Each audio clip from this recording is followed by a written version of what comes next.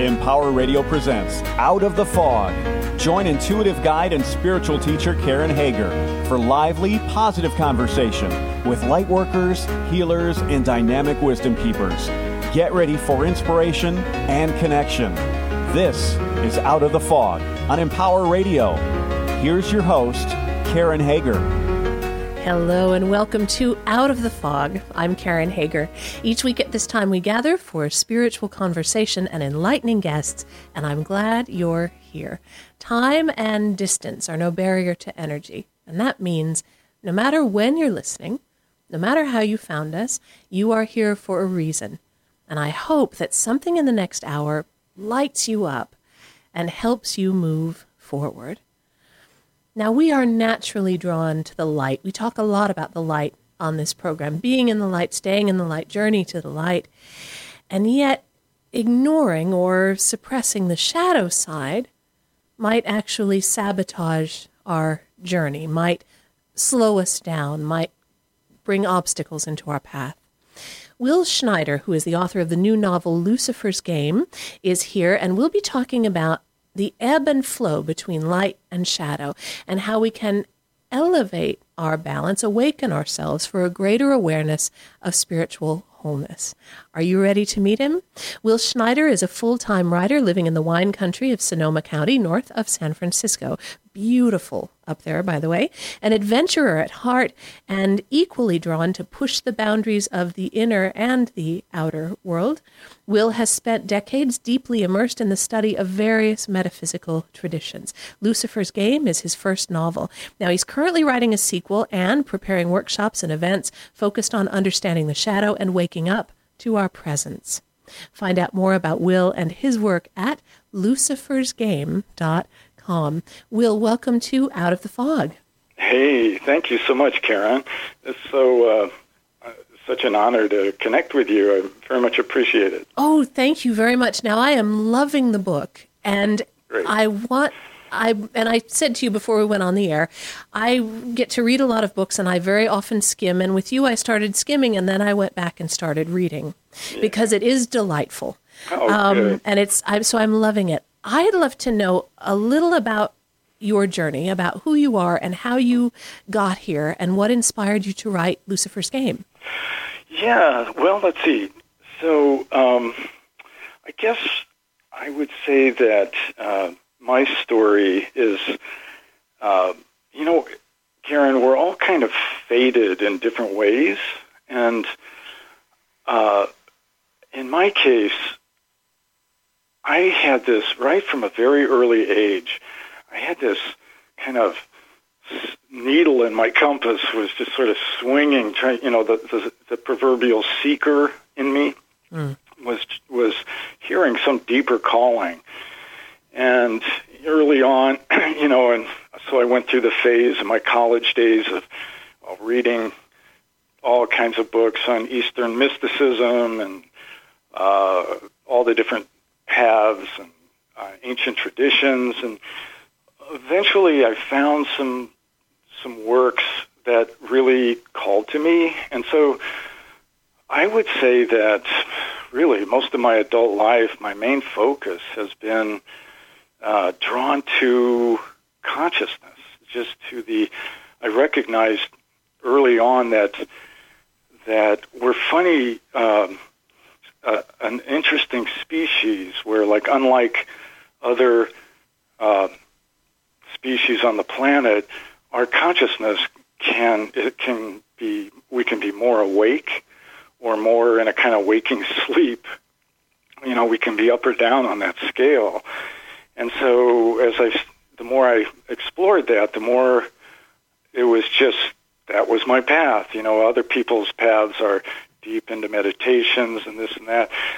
For me, it was like in any given moment, I can be more present, more awake in my body right here, right now. And it's a very slippery, very challenging, and very difficult state to maintain.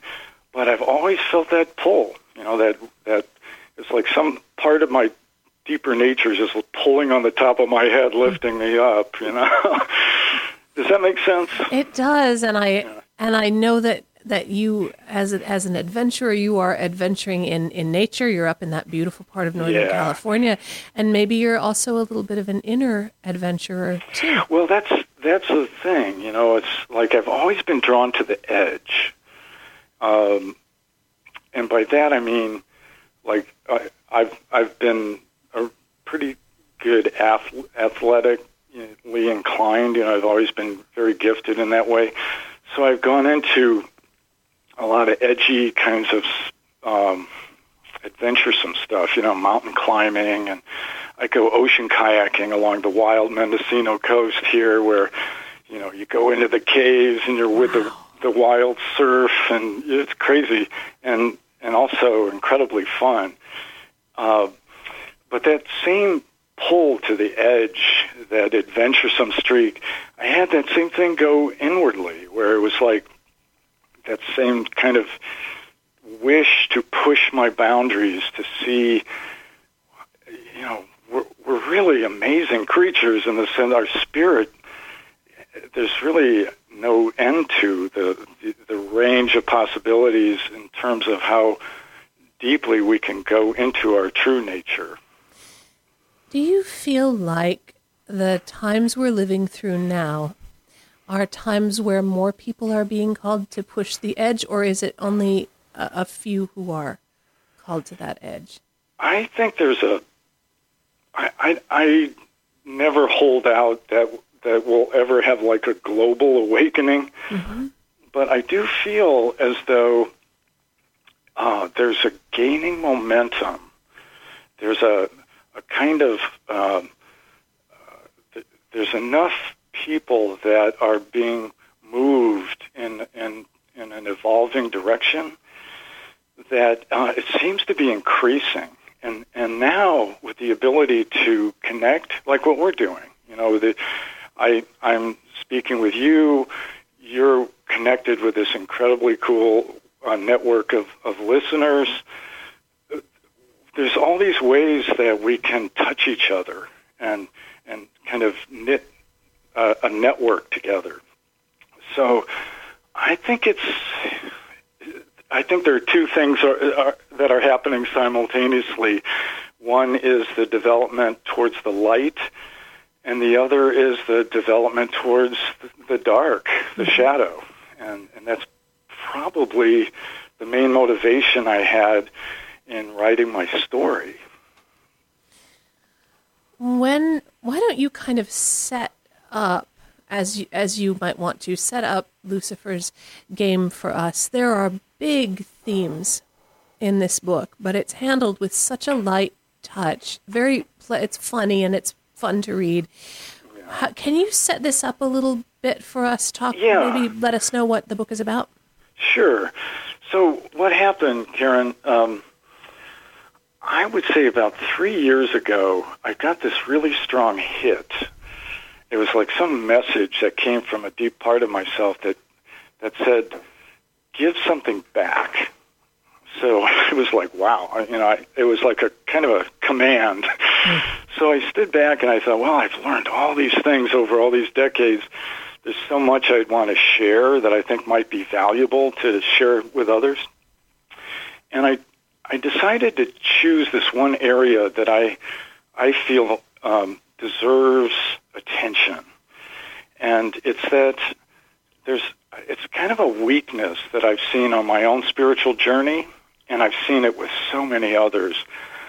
And it's that what we tend to do is when we consider ourselves a spiritual person is we naturally lean towards the light, which is, makes perfect sense. So what I mean by that is the image I create of myself is I'm loving, I'm truthful, I'm generous, I have integrity, and all, etc. And those are wonderful qualities, and certainly to be engendered. But what about that whole slice of my psyche that's very unspiritual? What am I doing with that part of myself? And what we do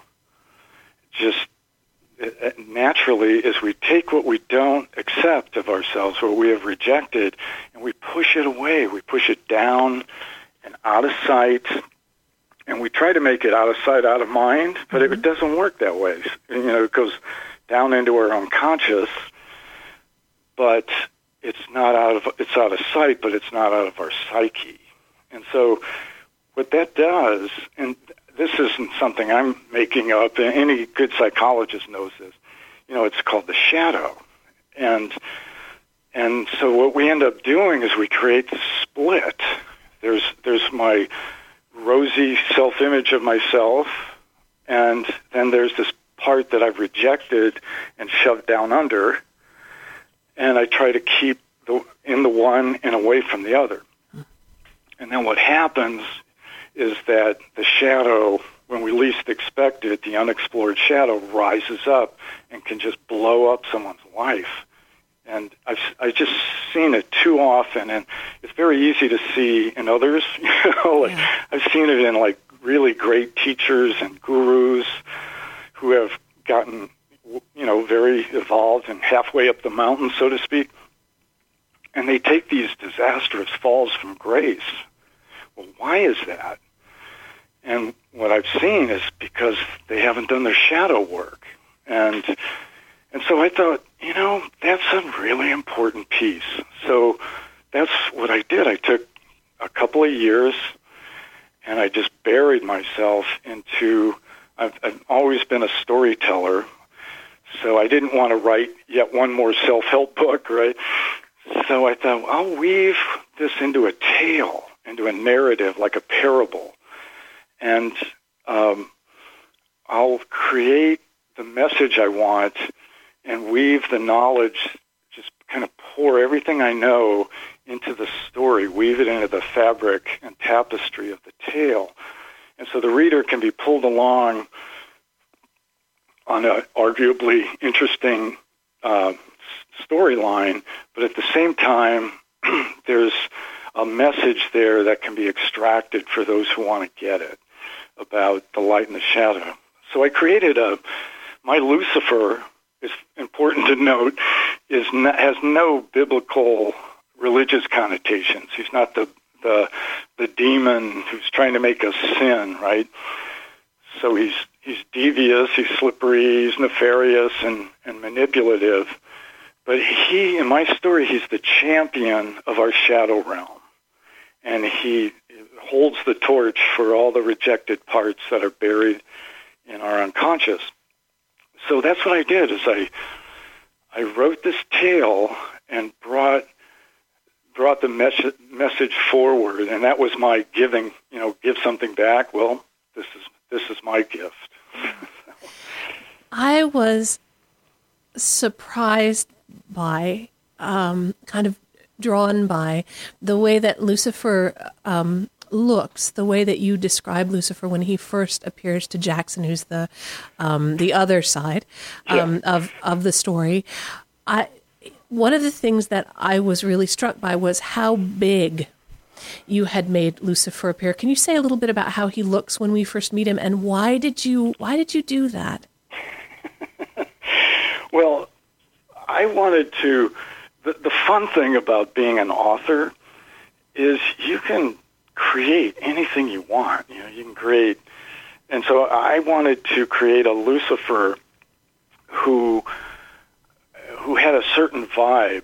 In this case, he's kind of a big, disheveled, loud. He wears a real kind of flashing aloha shirt. This all takes place in Hawaii, and so he's got a 4-day scraggly beard, and that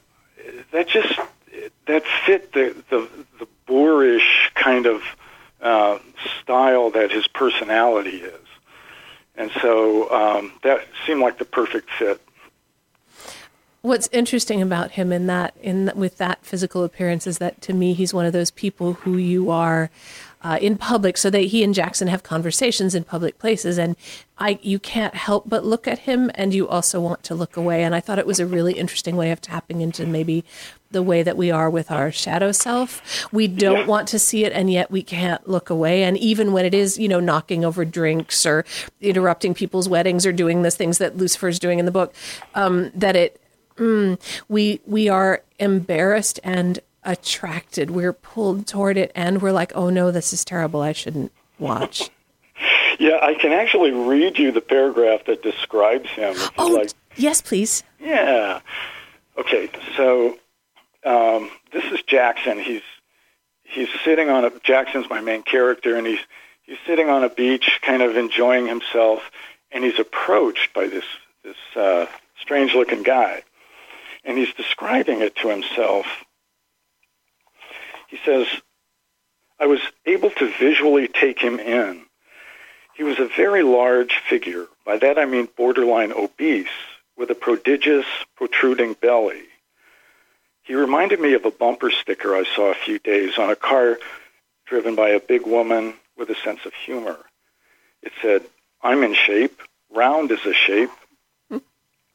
Sitting atop his massive, curved shoulders rested a gargantuan head. Black hair with a mind of its own and a 4-day beard growing with wild abandon gave him a scraggly look, as though he had just fallen out of bed. An iconic earring dangled from his left earlobe on a 2-inch chain. His eyes were concealed behind a pair of Maui Jim wraparound shades. And if Hawaiian shirts can be loud, the one he was sporting was screaming. His bad taste was made even more apparent by the clashing plaid of his baggy shorts. His fingers looked like Polish sausages, short and plump, with thick tufts of hair between the knuckles. A large gold medallion hung from what little neck he had left, the oval disc almost lost in the matted forest of chest hair that spilled out of his half-buttoned shirt. So, that's a quick description of Lucifer. I love it. And with that description, which is comical, we also see as he starts to interact with Jackson, it's not just, here's a boorish guy, there's danger here, there's mystery here, there's power here. And also, he's very powerful. And he is the champion of the unconscious, and he holds that ground very well.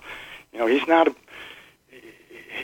defends the shadow in each of us, and he tries to keep us from ever discovering that part of ourselves. That's part of being unconscious. So, and he takes it all very seriously. Jackson arrives on the scene. We come into the book through, we are Jackson in the book. And so Jackson arrives on the scene.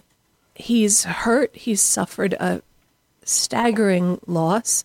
Yeah. He's trying to kind of find his equilibrium as a writer and spiritual teacher of sorts. What is it about these two, Jackson and Lucifer, that kind of draw them to each other? Well, what it is Jackson is the example of he's a fairly evolved man. He's been working on himself for a long, long time. And so he spent all of his attention basically expanding his light side. And so he's really, he's a very mindful person. He's developed his light qualities. But he's only given lip service to his shadow. And so Lucifer basically is being the champion of the shadow side. He basically tells Jackson initially that he's there. He says, every once in a while he wants to show up with and have a dialogue with a person that he thinks kind of represents how humanity perceives the world at this point in history. And then he tells Jackson, So I want to pick your brain, and you, Jackson, can ask me anything you want. So that's what it seems like what he's after, that kind of exchange. What it turns out, as the story develops, what's really happening is that Jackson got on Lucifer's radar, so to speak, because he's raising his consciousness, because he's becoming more present. Lucifer's actually showing up to try to reel him in and seduce him and show him, like, start to bring up Jackson's shadow side that he's not in touch with. And so that's the dynamic between the two. That's the push and pull between the light and the shadow that generates the story. Now, they do have a discussion early on about the value of giving back, and you were talking about that earlier, your desire to give back. And yeah. Jackson talks about a friend of his who gives almost where the giving back becomes almost compulsory. Do you feel, I feel like I have become aware, just in the years that I've been doing the work that I do, that there is a shadow side to the way we give back as well. And that even the good things we do and the generous things we do and the compassionate things we do can often have that shadow side. And I wonder if you can just speak into that a little bit, because it's more complicated than just let's do good things. Yeah, it's kind of like often we have a hook. I'll do something, but there's an expectation. There's a difference between, it's like the difference, we can see it in the way that we love. There's mostly the way we love is conditional. I'll love you if you'll love me, you know. And unconditional love, that's a whole different level. To be able to stand in that open heart, that Christ consciousness, that place of the awakened heart that has no conditions to it. That's such an amazing, that's capable for all of us, but that's a very difficult place to evolve to. You know, it's a very high level. And so typically we love conditionally. It's just natural, you know. And so I'd say that's true in what you're referring to. You know, we tend to have a hook. You know, it's like I'll give, but I kind of want something. Maybe it's I want to be acknowledged, or maybe I want to be, you know, something. But it's lacking that unconditional quality to it. Is it bad that it lacks that unconditional quality? No, I don't think so at all. It's simply, see, that's really the important thing, I believe, that when it comes to, like, the shadow, is to realize there's nothing bad about it, right? We can't have, we're dualistic creatures. You can't have light without a shadow. It's just the way we're designed. I mean, just look outside on a sunny day. Shadow is an aspect of light. They go together. The problem is when our shadow is unexplored, then it just festers down there in the dark, and that's where the problems start occurring. So, you know, that's the premise of what I'm trying to bring forward is the value of coaxing our shadow side out of the dark corners with love and tenderness and kindness for ourselves, so that we can become more whole and create a new kind of balance within. That's beautiful, and that striving for balance, that back and forth, that give and take, is very apparent. I think it's brilliant that the book is written kind of as a conversation between the two, because I could feel as a reader my not my allegiance, but my attention shifting with the different points, depending on who's talking and depending on the point they're bringing. And so it really brings up beautifully that balance between the light and the shadow. I know we're coming right up to the break. We've got just about it. I know, didn't it go fast? Wow, Zoom. We've got just a minute left here. You're listening to Out of the Fog with Karen Hager, and my guest is Will Schneider. His new book is Lucifer's Game. This book has one of the best kind of subtitles of any that I've heard in a while. Lucifer's Game, You're Playing It, Whether You Know It or Not. You can find out more about Will and his work at lucifersgame.com. When we come back, I'm going to talk to Will some more, and we'll get more guidance about that interplay between light and shadow. We'll be right back after this.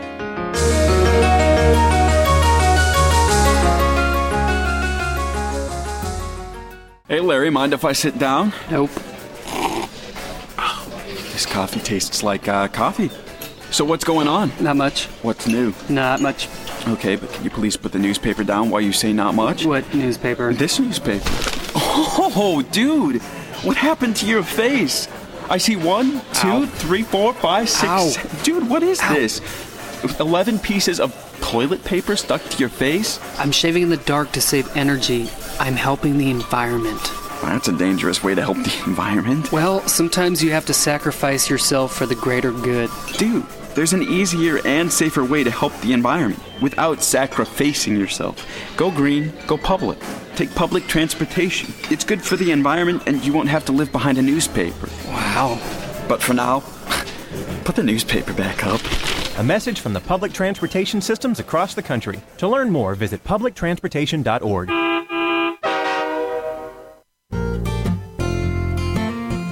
I'm home, and I love it. I'm home where I belong. I'm home, and I love it. I'm home where I belong. It's always nice to come home. But these days, many Americans are at risk of foreclosure and losing their homes.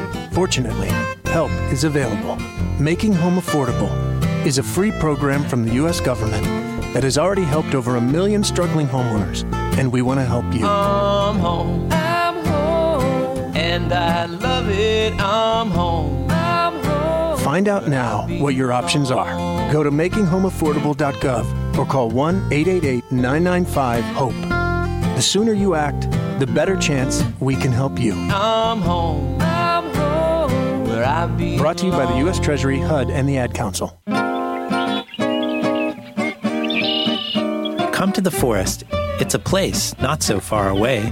A place where you don't have to mow the lawn or babysit.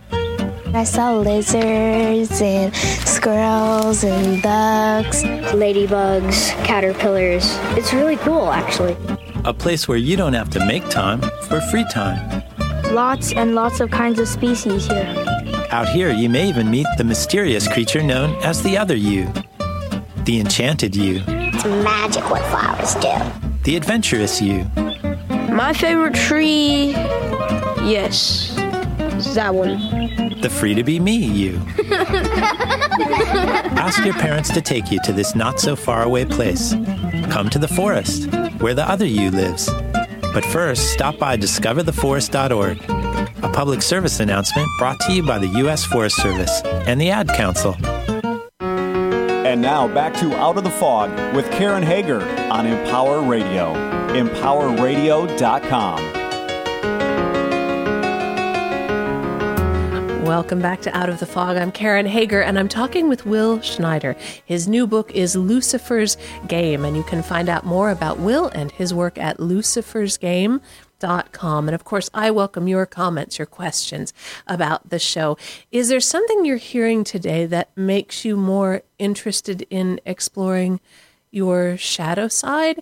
Do you find that on your own spiritual journey, you might have relentlessly sought the light and fallen a little bit out of balance? I love hearing what you think of what you are hearing on today's show. You can always reach me via email. My email address is Karen@KarenHager.com. And of course, at KarenHager.com, my website, you can find out who's coming up on the show. And there's lots of other good stuff there for you. Will, we were talking about really digging into that dance, that balance between the shadow and the light. And I'm wondering how we can, as seekers, learn to look at our own shadow and to look at it maybe dispassionately is the wrong word, but to try to look at it without the kind of attachment, oh no, here comes the shadow and it is bad or it is dark. Right. How can we learn to identify and look at our shadow? Yeah, that's a great question, Karen. And I think it's like probably the most important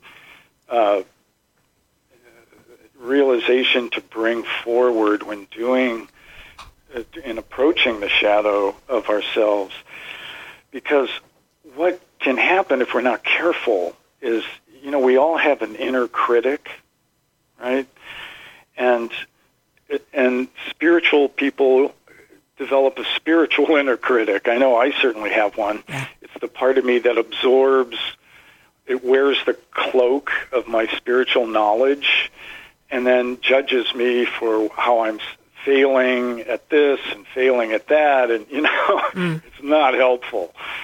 And so we want to be careful not to go into our uncovering our shadow side with that part of ourselves. Like make sure that the inner critic is not activated, so that what we do bring is a light touch. It's like, okay, it's like a sense of curiosity, and again, to contact our heart.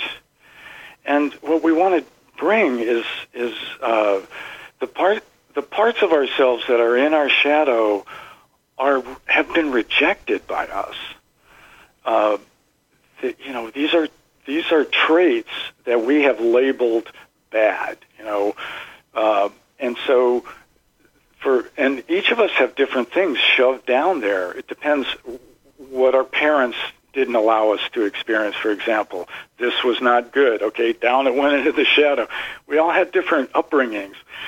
But the point is that the key is really the way that we enter that realm. And that is like, as I said, with like a light touch, with a curious way, with a little sense of humor, and thereby and forgiveness to be able to bring those parts of ourselves that we have a lot of shame around, and slowly be able to coax them out, so we can. Then it's not a question of just looking at them dispassionately. It's like, okay, my jealousy, for example. I'm not a jealous person. Well, yes, I am. It's down there in my shadow, right? And so I have had this experience where I found my jealousy. I found where I was being jealous that I wasn't acknowledging. Then I feel it. It's like I allow it in. I taste it. I really allow it to emerge. And then it's like, okay, there's that part of myself. I get it. I feel you.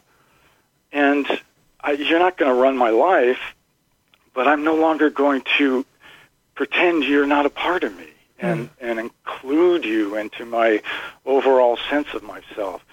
And that frees up so much energy, Karen. There's so much energy it takes to keep the lid screwed on all these parts of ourselves we're trying to disown. And one by one, we can, with the right touch, everyone's touch is going to be different, but, to keep it upbeat and with a forgiving nature, so much can be healed. And again, it's the point of my book is to be able to learn to stand between the two with our awake presence, be able to hold our light and hold our shadow in a new kind of, to heal the split and hold the two together, and this new balance creates an equilibrium that can then really move forward in terms of our own evolution. Otherwise, it's like we have these weights around our ankle that only let us go so far.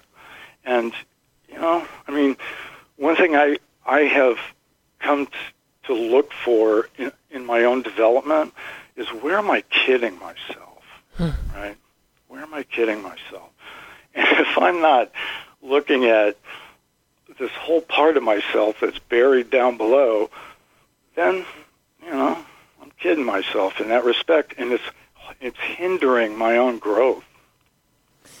I know that you facilitate workshops and teach on this topic. Are people ever reluctant to look at the shadow side because they feel that it will be painful? Is there a confusion sometimes between looking at the shadow side and reliving old traumas, bringing up old hurts? Are people reluctant or frightened a little bit sometimes of this? Well, I think, yeah. I mean, that's why things got shoved down there, into the basement, so to speak.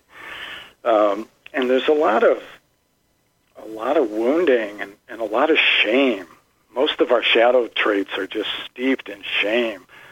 Like, I could take any number of my shadow traits, and just when I discovered them, I just saw that they were completely just soaked in shame. Like, I'll pull up another one. So my friends who know me, everyone thinks of me as a generous person, right? Mm-hmm. And it's true. I have a very generous nature. Yeah, well, what about my greedy streak, right? And I found it in my shadow, and sure enough, it's in there.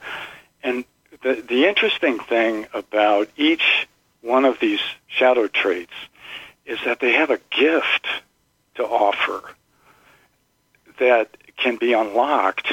That's part of the beauty of bringing them out. Like, for example, my greed, you'd think, well, what could greed possibly have to offer, right? Well, when I really looked into it and saw at its core what it was actually trying to do was make sure I always have enough. But left to its own devices, it gets, it overspills its boundaries, and greed becomes taking too much, always, taking. But at its root, its impetus was to see that I always had enough. So each one of these traits has something to offer. And so the more confidence we start to develop by unlocking one at a time, very carefully and very lovingly, we get more and more courage, I guess, to go into that realm. I know a lot of us who are healers, those of us who, because we love other people, because we have a path of service, no matter what label we give to ourselves, we may help people create a safe space for them to look at some of this shadow stuff. And then as healers, we sometimes end up carrying that on top of our own unacknowledged burden that we carry. I was really interested. There's a place in the book where Lucifer goes for a healing treatment and in Hawaii. And that I found that very strange and very moving, and I wonder if you can speak into a little bit about that shadow side and how it affects the one being healed, but also the one who is the healer. And I'm putting healed and healer in kind of little quotation marks. Yeah, so in the story, Lucifer, one of the reasons he's actually on one of the Hawaiian islands is there's a shaman that he allows to work on him. And there's only 3 people on Earth that he allows anyone to work on him. And this woman, she's basically what she does, he explains that when he takes human form, that how there's our physical body, but then we have these finer and finer bodies, like the etheric body, the astral body. He runs so much negativity that all this negativity gets stuck in him, and it creates this kind of sticky, almost like tar-like substance. And she goes in and cleans that out of him. And she does that because even though she despises him for who he is, she does it because she knows if he doesn't get that removed, he just gets worse. And like Lucifer says, you're not someone I want to get overly negative. So I think to answer your question, it's like, I think that's really true for healers of all kinds, that you have to have a way to protect yourself. I know people who do, who are really exceptional. They do kind of shamanic body work, that type of thing. And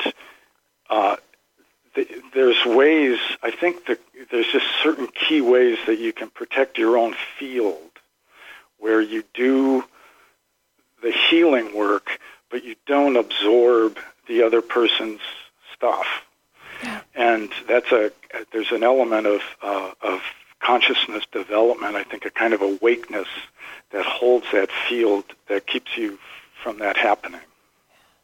And I know something that I see in my own work is that those of us who are listening to, holding other people's stories, shining the light so that they can see some of the shadow and helping them work through it, if we are not aware of and processing our own shadow stuff, if I'm unaware of my own stuff and then I take your stuff and somebody else's stuff and somebody else's stuff, I am setting myself up for one honey of a catastrophe. You got it, Karen. I think that's one of the most important things when it comes to wanting to help others. That's a wonderful impetus, but it has to start with me, right? We each have to do our own work and make sure that we're clean in certain respects before we go out and work with others and on others. I think that's really true. Now, Lucifer suggests in the book that he, when people are awake or aware, when they are realized, as you say, that he spends extra effort trying to kind of tempt them back out of that realization. What is it that when we wake up, what are we stepping into? What is that shift? And what is the role of the shadow even in that shift? I think that it's so fascinating that the importance, I think for anyone on the planet, it's of incredible value to do some kind of shadow work. But for people who are working on themselves and actually evolving, it's extremely important to manage the side of ourselves that that's our dark side, because otherwise what happens, it's like we touched on earlier. I unfortunately know so many very evolved gurus and incredible teachers of various kinds that have all in one way or another taken these falls, right? I mean, it can be on a religious level too. That the man of God who abuses altar boys, right? Or it can take any number of different forms where there's this light-filled person that gets consumed by their shadow, and so it's so crucial to be able. Here's the thing for me. I've never been one to chase after what was referred to as enlightenment. I've had moments of realization of some kinds, but what has always interested me is the concept of balance, because we can be, when I'm balanced, then doors open up, and balance can take many different forms. But in the one we're talking about, to be able to balance our light with our shadow, to be able to heal that split and accept ourselves in all of ourselves, and integrate what used to be split, that's such a healthy, wonderful thing to do. Scott Brown was on the show a few weeks ago, and he's the author of a book called Active Peace, and his premise is that the illusion of separateness, that idea of separation, is responsible for the violence that we do to ourselves and to each other. And one of the things that I feel in your book, and I'm feeling as I'm listening to you, is that call for integration, for healing, for wholeness, bringing everything together. When we look at that idea of the person of light who has the fall from grace, we as people who watch TV and surf the web, we gobble that stuff up. It's a guilty pleasure, right? There's a part of us that will, knock over people to get to the place where we can watch someone fall from grace, and yet we ignore the bigger stuff that's going on, the shadow we create through our own collective intention, through all that we do. It's interesting, isn't it, that we are so easily distracted, and Lucifer says that's one of his best tools there. No, it's really true. And what's so interesting right now about what's happening in the world in general and in America in particular, just the collective shadow that's being stirred up right now. Just what's happening on the political front. Not to get into a political conversation, but just what's coming to the surface is all this, like, the collective shadow of the country, the racism, all this stuff that's been kind of underground is all bubbling up, and it's taking very strange and weird avenues. The misogyny, the fears and the hatreds, and it's all unexplored, unexpressed shadow stuff. And the whole planet has the collective shadow. And so, that's why, that's kind of that's when I heard that message, give something back, that's my message. It's like, yes, develop our light. Absolutely. Become, strengthen all of our light qualities. And yet, don't kid ourselves, right? Like, really have the courage to own all of us in order to heal that split. It's really the best thing we can be doing. For listeners who want to begin to gently start to peel back a little of that barrier that they may have built with their shadow side, what's the best way to begin to do that? I would say with a very light touch, there's like different steps that one could take just to kind of play around. Like, for example, the first thing would be to confront the distaste we have for the notion of something, like a shadow trait, say our something really powerful, like our hatred, for example. Okay, confront the distaste I have for that notion, and then expose the judgments that are projected onto others. That's what we do. We can't see it in ourselves, so we see it out in the world, and we project that very thing that, and we judge that out on other people. And then admit the negative connotations that are attached to that, and to see that those interpretations are rigid and limited, and look to see where I decided that these traits are wrong or bad, and be willing to then open my heart and forgive myself for that. And that's really the key. And then to be able to accept that dualistic view. Yes, I'm both. I'm a light-filled being. That's my spiritual nature.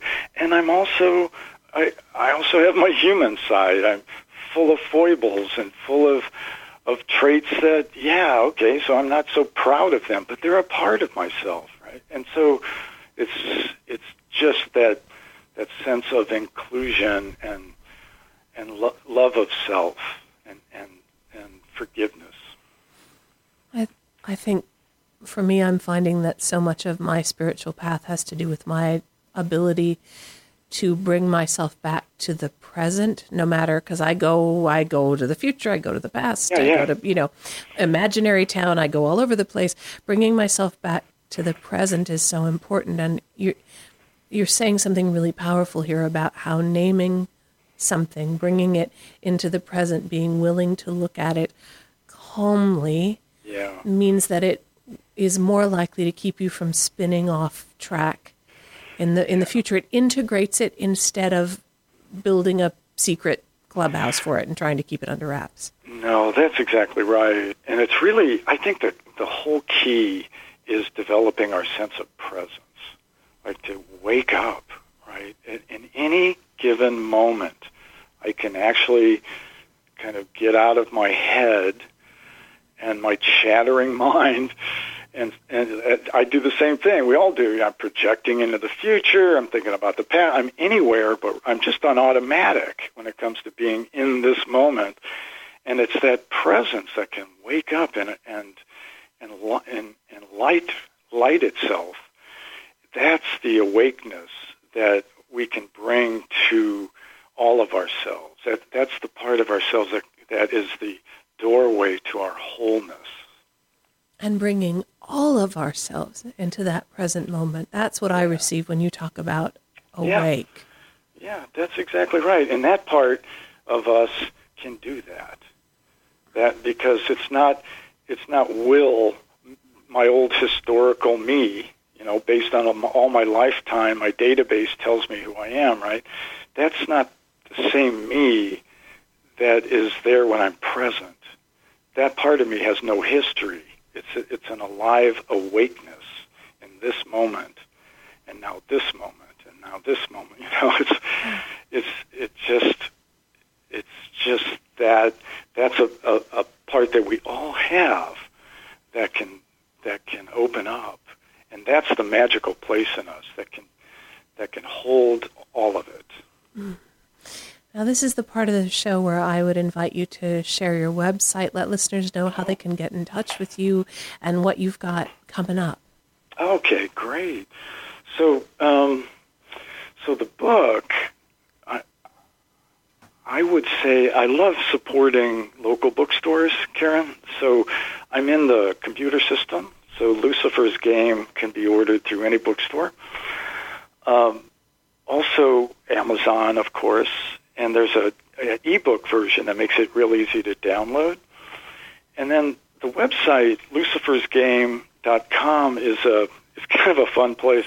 It explains a lot about the book. It tells some stuff about myself. There's also a blog posts by Jackson, my main character, very kind of thoughtful posts that deal with spirituality.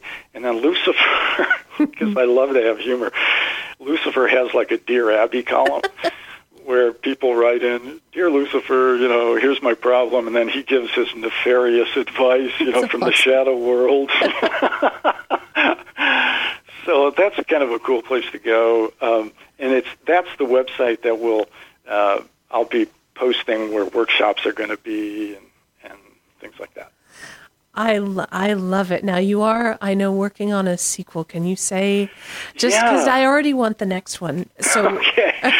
So here's the thing. So the first Lucifer's Game is about, turning the tables of Lucifer's game, turning the tables on him, right? By on the individual level, it's the shadow on the individual level.